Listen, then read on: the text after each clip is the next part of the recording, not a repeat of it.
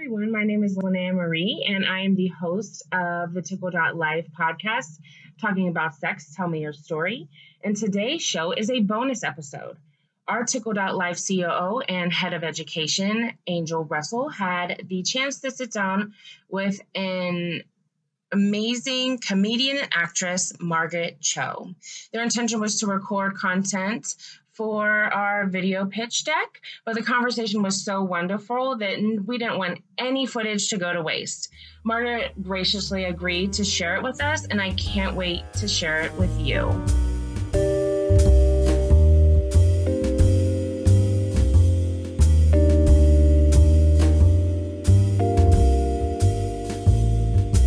There she is. All right.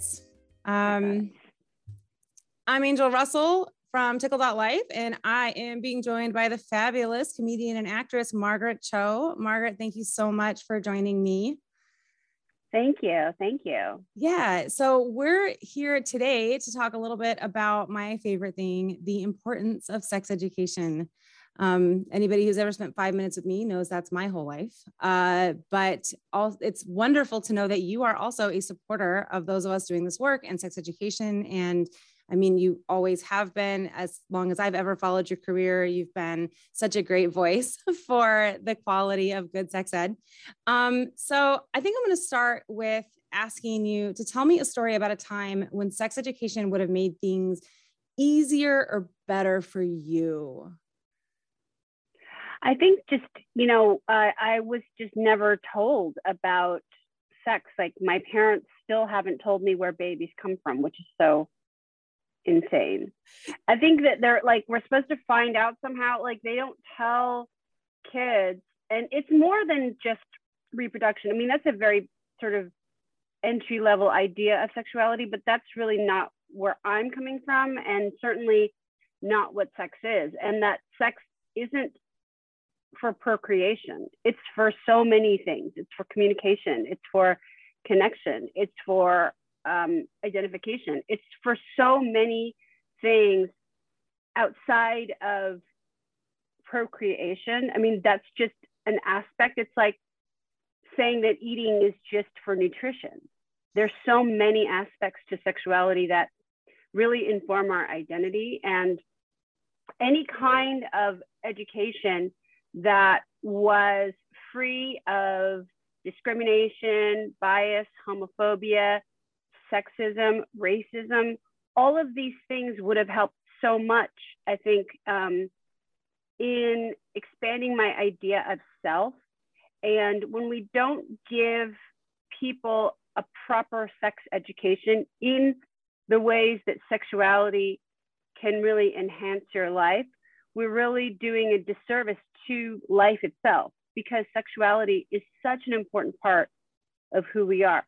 Whether you're sexually active with another person or not, it's more of an approach to life that has to do with enjoyment and enrichment. So sexuality is so beyond, to me, like an important topic that needs education, that needs more education, that needs more diversity, and that needs more of a voice for people who are learning. That is, I mean, everything you just said is like gospel, like, let's just hold church now. Like, that's it. You're preaching. It's so good. But I think like some of the stuff that stood out to me that really resonates with kind of the reason I do this is like this idea that sex can be fun. Like that sex is about all these things. It's not just about procreation. It's not just about all the scare tactics you got if you did get sex ed, but there's this like fun element. And even more when you talked about like sense of self.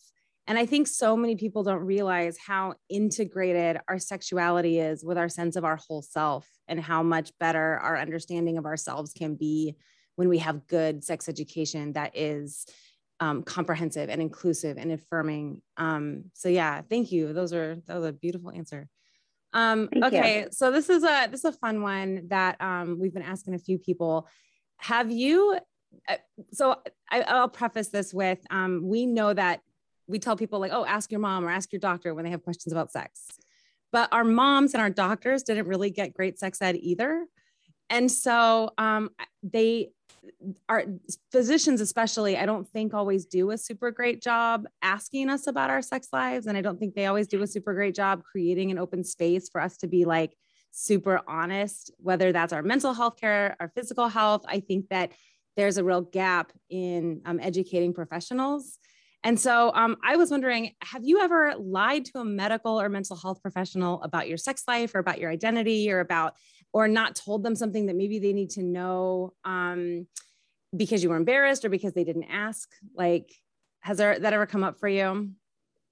Well, I think like when the early part of my starting to seek therapy, which probably was about 30 years ago, I was talking to therapists about my interest in power dynamics, BDSM, and thinking that somehow that made me flawed. That my interest in power dynamics and the use of power dynamics came from my own upbringing and my own experiences with sexual abuse. Because when we talk about sex so much, and in terms of alternative sexuality, we think, oh, it's got to come from some kind of damaged place, when in truth, it doesn't. It has nothing to do with that. It's just a style. And so when I finally went to a therapist later who broke it down for me, and she just said, you know, it has nothing to do with anything. It's just a style. It's a style of like music. If you like hard rock music, you might like a hard sensation when you're having sex. There's no judgment or area where she was saying that's too much or that means something, like you were damaged and so you seek damage. It has nothing to do with that. It's just a style preference. And when you can break it down in such a neutral way, and when a medical professional can do that in such a neutral way, it's really healing, because then you're like, oh, I've been going about this all wrong. I need to take out this sort of like kind of religious context of what I'm doing, that I'm not even of that religion anymore, but the remnants of the patriarchy of it still remain in my system somehow, you know, and I'm not even like, I don't belong to any of these churches or these institutions, yet I still internalize some of their lessons. So when we can really neutralize our own desire and get rid of the judgments around it, it's powerful. I think medicine can help us. I'm from the generation where you would talk to your clergy about what you're doing in the bedroom, like, which is so crazy to me now. I mean, that's really crazy. It's another kink, you know, but kink and all of these things that are looked at by society as extreme are actually really not. They're just style. It's just style. I freaking love that. I'm so glad this is recorded, so I have something to quote. My thesis is on BDSM, behavior and identity. And I'm like writing it at this moment. And so everything you said just spoke to me, like over here going, yes, yes, yes. Like trying not to interrupt you with my like emphatic agreement of what you're saying.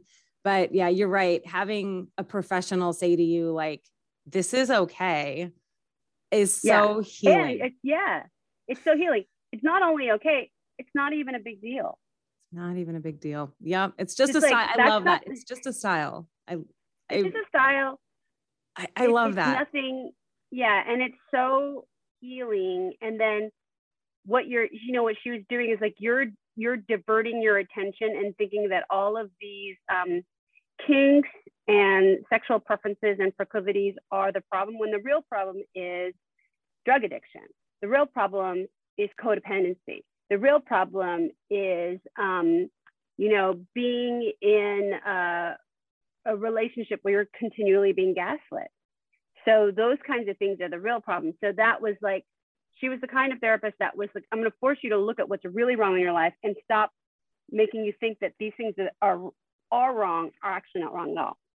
I freaking love it. Let's look at the real issue and not blame your sex life for your problems. Like, oh my gosh, what an amazing concept that should in no way be like novel or new. And yet so many people still struggle with all that shame. So I think, okay, so you've definitely answered this in a few ways, but maybe if there's anything else that comes to you, I'm going to ask you the next two questions kind of together.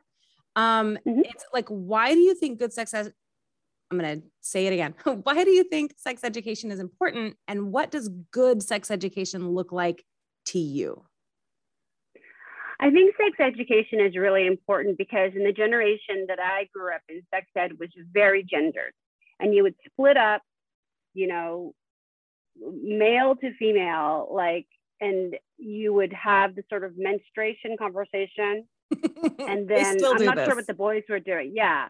The boys were, I guess, were like, I don't know what they were doing, like playing like 7-Up or kickball or whatever. And then, you know, you sort of had vague lessons on sexuality, but, you know, really it was just so vague and it was so limited. It was so heteronormative. And it was only for this sort of fear around pregnancy that really, for those of us who were queer, for those of who were questioning, who were just different, it didn't apply.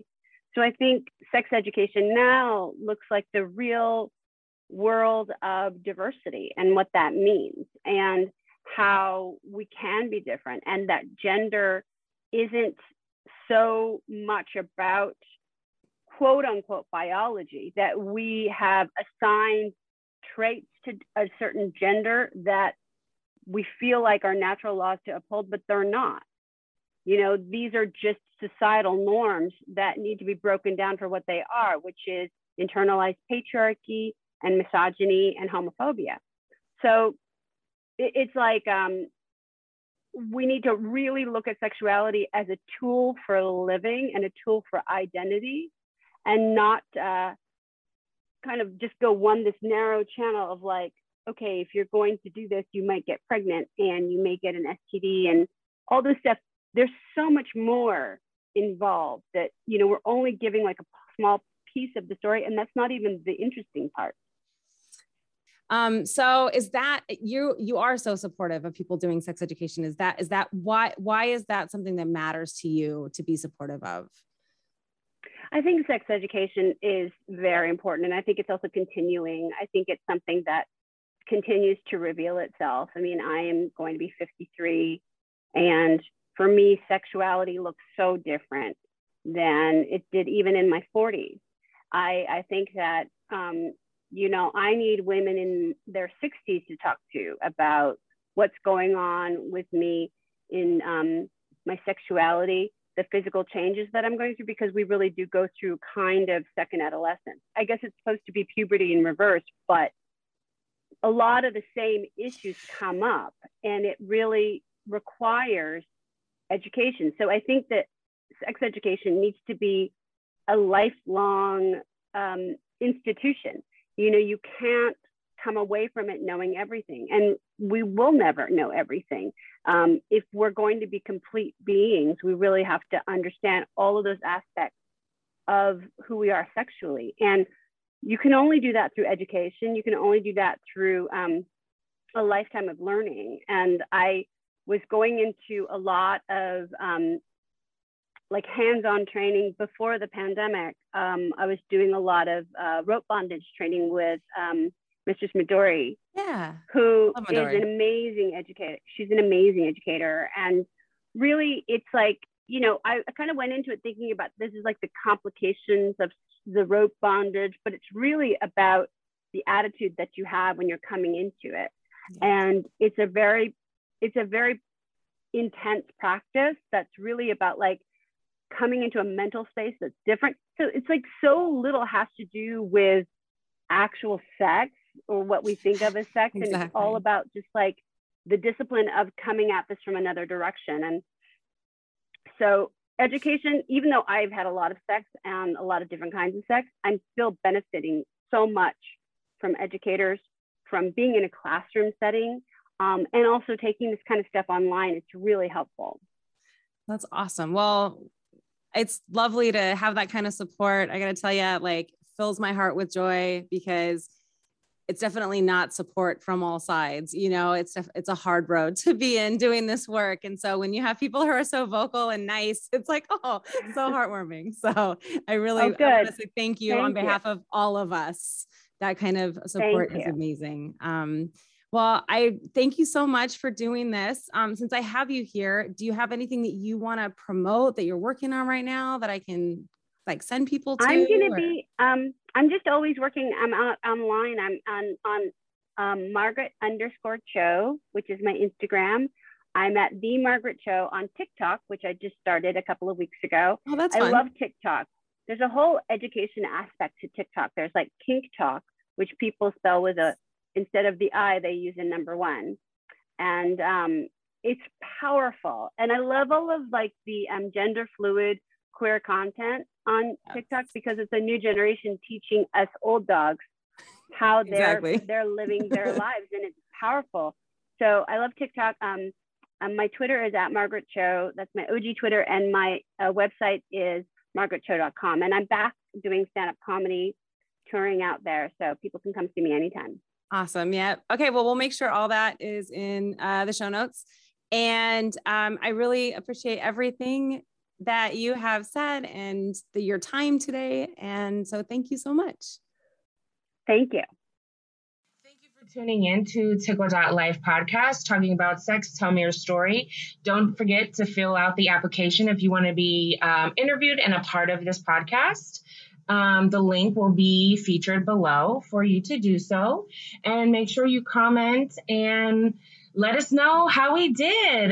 Follow us on social media, and I can't wait to hear from you.